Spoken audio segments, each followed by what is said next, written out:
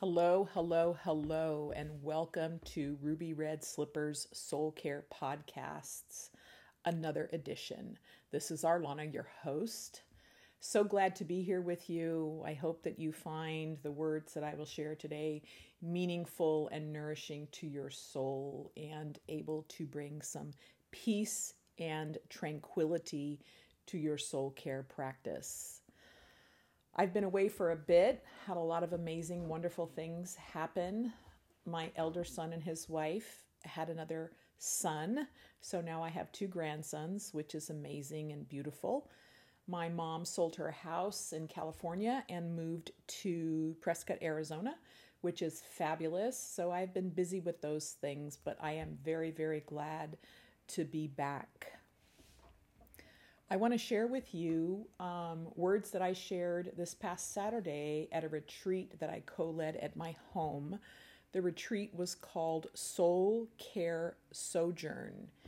And I think that soul care is definitely a sojourn.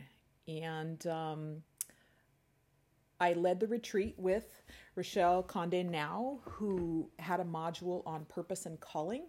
She also has an amazing podcast that she does called Unabashed You. She has surpassed her 100th episode. So excited for her and so thankful that she was able to be here to share about purpose and calling at our retreat.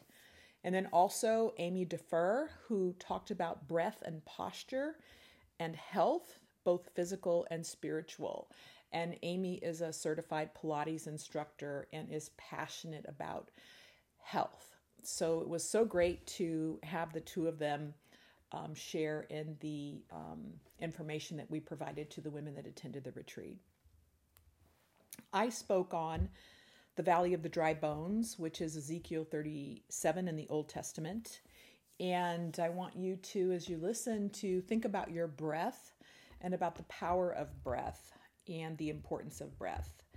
And one thing that I thought of when I was preparing this was thinking about how confining breathing has been with a mask on and how beautiful breathing is without a mask on.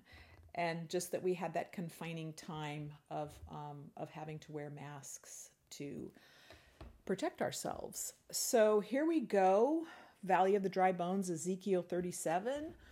I'd like to ask you to remember that God is the king of something out of nothing. God is the king of something out of nothing. In a moment of clarity, we realize that when God is for us, no one and no thing can be against us, no matter what the circumstances. We're going to talk a lot about breath during this podcast, the breath of God that flows through us and in all of our circumstances. You know, in the beginning, there was nothing. Then God stepped in. He began creation and made everything perfect for us because of his great love. Genesis 2:7 says, "The Lord formed man from the dust of the ground and breathed into his nostrils the breath of life, and man became a living being." The breath of life, the breath that he gave us, and the breath that he gives us. Before we get into the text, here are some facts about the prophet Ezekiel. Ezekiel was prophesying from a place of brokenness, in that he was in captivity. Some feel that the text is a parable about the resurrection of the nation of Israel. Some think it is a parable and a metaphor for personal resurrection. Either way that you look at it, it is about revitalization, restoration, rebuilding, regeneration, reunification, and breath. Ezekiel sees this vision, a vision given to him by God. What we must remember is that all of our visions are preceded by God's vision. When the hand of God is upon us, this equals change. Then we are transformed by the Spirit of the Lord, both physically and spiritually. As we move forward, realize and acknowledge, right now it's spring. What looked dead over the winter is now budding and blooming and springing forward. This death to life process is one God created. Growth, restoration, renewal, something out of nothing. death restored by God's breath and God's hand upon it. Ezekiel 37, 1 through 10, the Valley of the Dry Bones. I'm reading out of the NIV for you. The hand of God was upon me, and he brought me out by the Spirit of the Lord and set me in the middle of a valley. It was full of bones. He led me back and forth among them, and I saw a great many bones on the floor of the valley, bones that were very dry. He asked me, Son of man, can these bones live? I said, O sovereign Lord, you alone know. Then he said to me, Prophesy to the bones and say to them, Dry bones, hear the word of the Lord. This is what the sovereign Lord says to these bones. I will make breath enter you, and you will come to life. I will attach tendons to you and make flesh come upon you and cover your skin. I will put breath in you, and you will come to life. Then you will know that I am the Lord. So I prophesied as I was commanded, and as I was prophesying, there was a noise, a rattling sound, and the bones came together, bone to bone. I looked, and tendons and flesh appeared on them, and skin covered them, but there was no breath in them. Then he said to me, Prophesy to the breath. Prophesy, Son of man, and say to it, This is what the sovereign Lord says. Come from the four winds, O breath, and breathe into the slain that they may live. So I prophesied as he commanded, and breath entered them, and they came to life, and stood to their feet, a vast army. And then he said to me, Son of man, these bones are the whole house of Israel. They say, Our bones are dried up, and our hope is gone. We are cut off. Therefore prophesy to them, and say to them, This is what the sovereign Lord says. O my people, I am going to open your graves and bring you up from them. I will bring you back to the land of Israel. Then you, my people, will know that I am the Lord, when I have opened your graves and bring you up from them. I will put my spirit in you, and you will live, and I will settle you in your own land. Then you will know that I, the Lord, have spoken, and I have done it, declares the Lord. Ezekiel 37, 1 through 10. But these bones responded through belief and faith.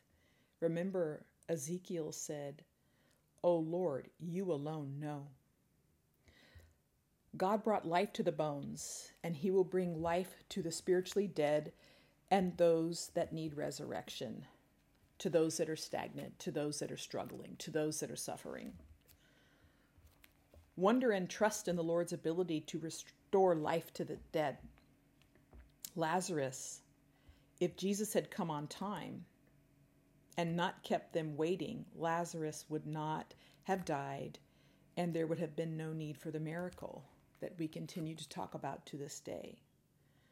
The Lord will show us our own valleys of death and destruction, and then will show us life and give us breath. The Lord is going to open up the graves of our lives and bring us up out of them. Bring death back to life, the breath of life. God has given it to all of us. Without the breath of life, we are not.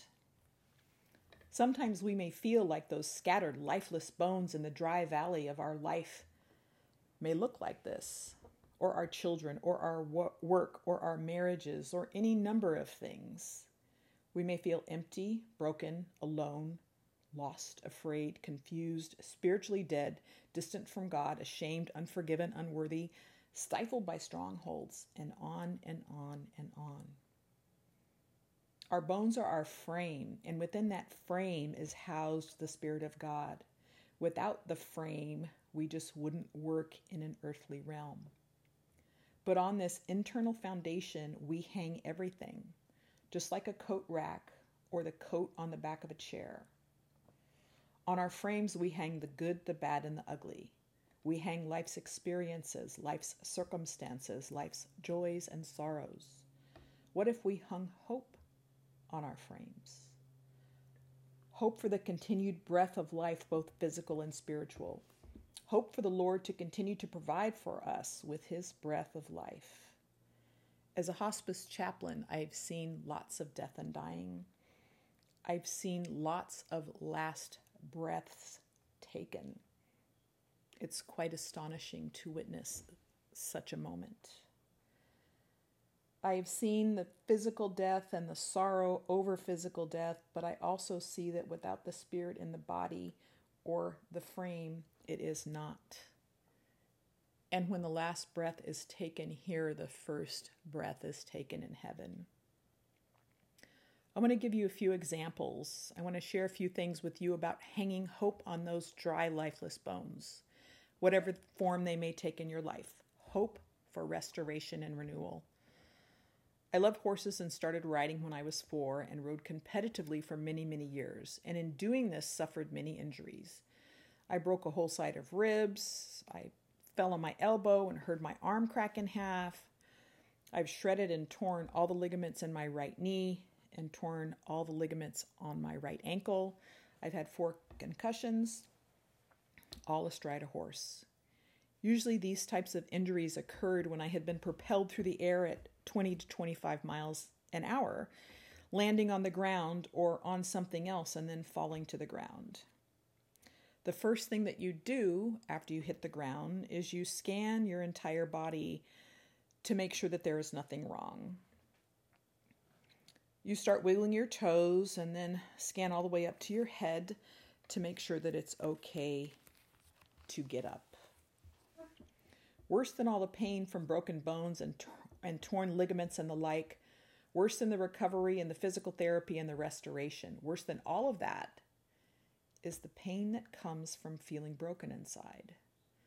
The brokenness of a broken spirit, of not having enough of God's breath.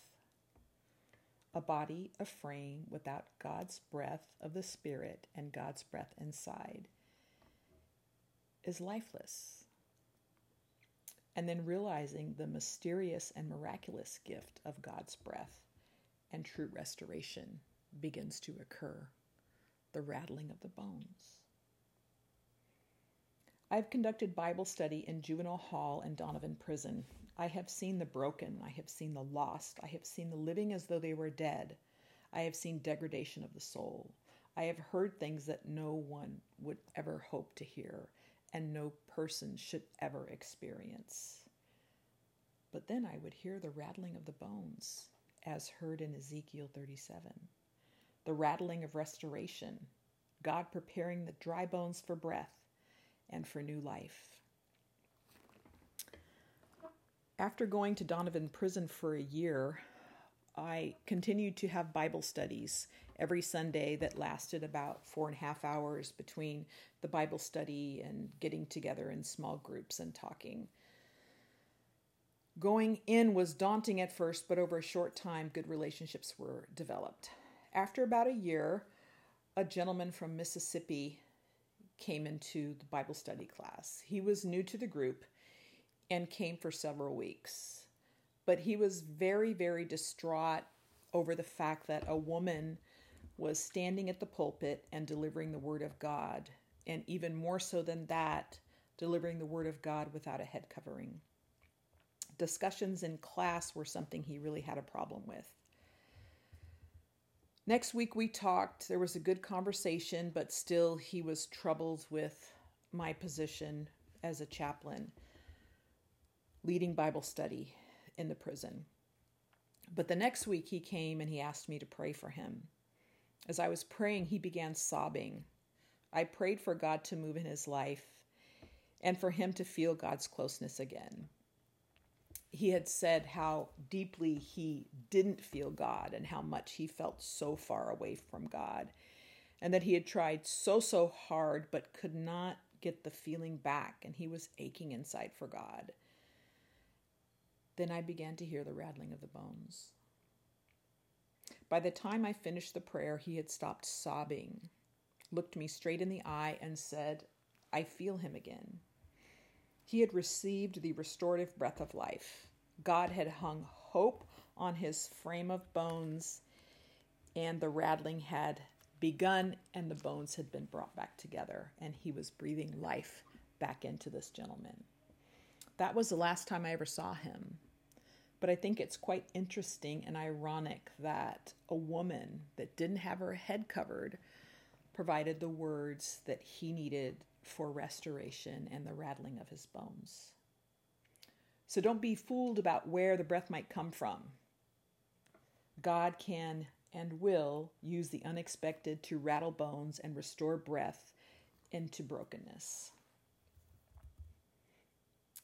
A story from juvenile hall. I had been attending juvenile hall again for about a year as a chaplain, teaching Bible study once a week and having one-on-one opportunities to discuss with the girls what their troubles were. There were usually about 15 girls that came to my Bible study class, all in the highest offender unit. We would get into some very intense conversations about God.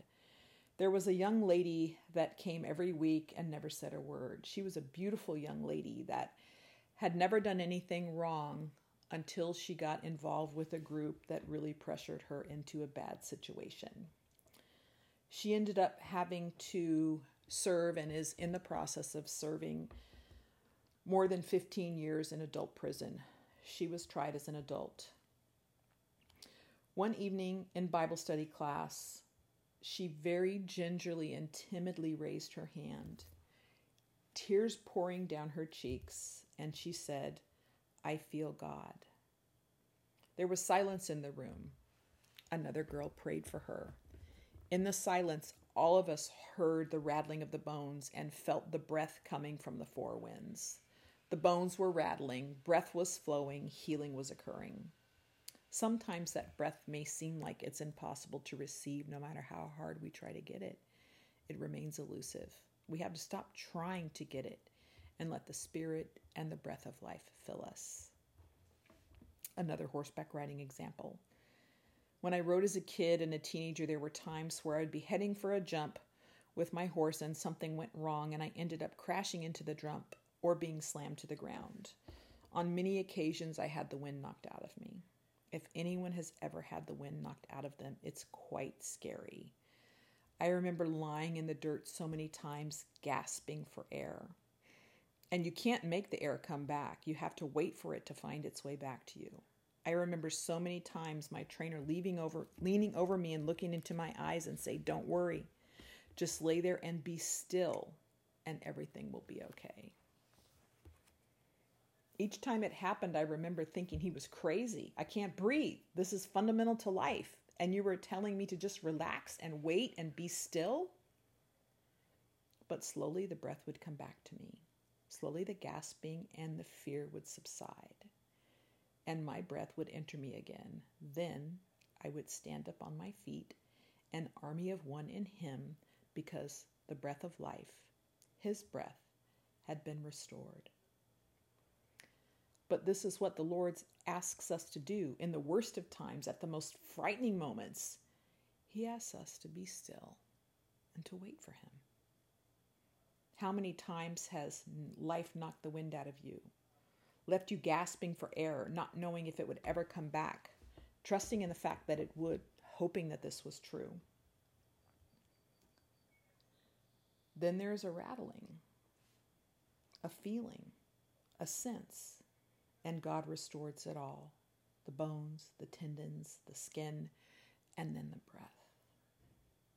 The breath that he gave the first human, Adam. And he gave it to Abraham, and he gave it to Isaac, and he gave it to Jacob, and he gave it to Mary, and he gave it to Jesus. And he gives it to each of us again and again and again. Psalm 23 says that even though I walk through the valley of the shadow of death, I fear no evil. We fear no evil because God is with us. Something may look dead in the dry valley, but have no fear. Because God is for us, nothing and no one can be against us, no matter what our circumstances. He will hang hope on our bones and breathe life into our brokenness. Breathe deep often. Each time that you do, realize that you are breathing his breath of life. You are breathing in God himself. Don't let those dry bones that are laying around your life fool you. Breathe deep, hang hope, and listen for the rattling. Receive the breath of God's forgiveness, the breath of his closeness, the breath of his peace, the breath of his restoration, and the breath of hope. I hear the rattling of bones coming together, bone to bone, and God's breath of life, which is restoration, healing, mending relationships, breaking down walls, and then we all rise up a mighty army in his name. Remember, this is our life. There is death, destruction, shambles. There will always be. But then there's rattling, restoration, breath, hope, and the glory that he has given us. Remember that the four winds will be blowing and the bones will be rattling. Remember to hang your hope on what is real, Jesus Christ and God our Father. May you be blessed with peaceful nights and gentle days. Ciao for now.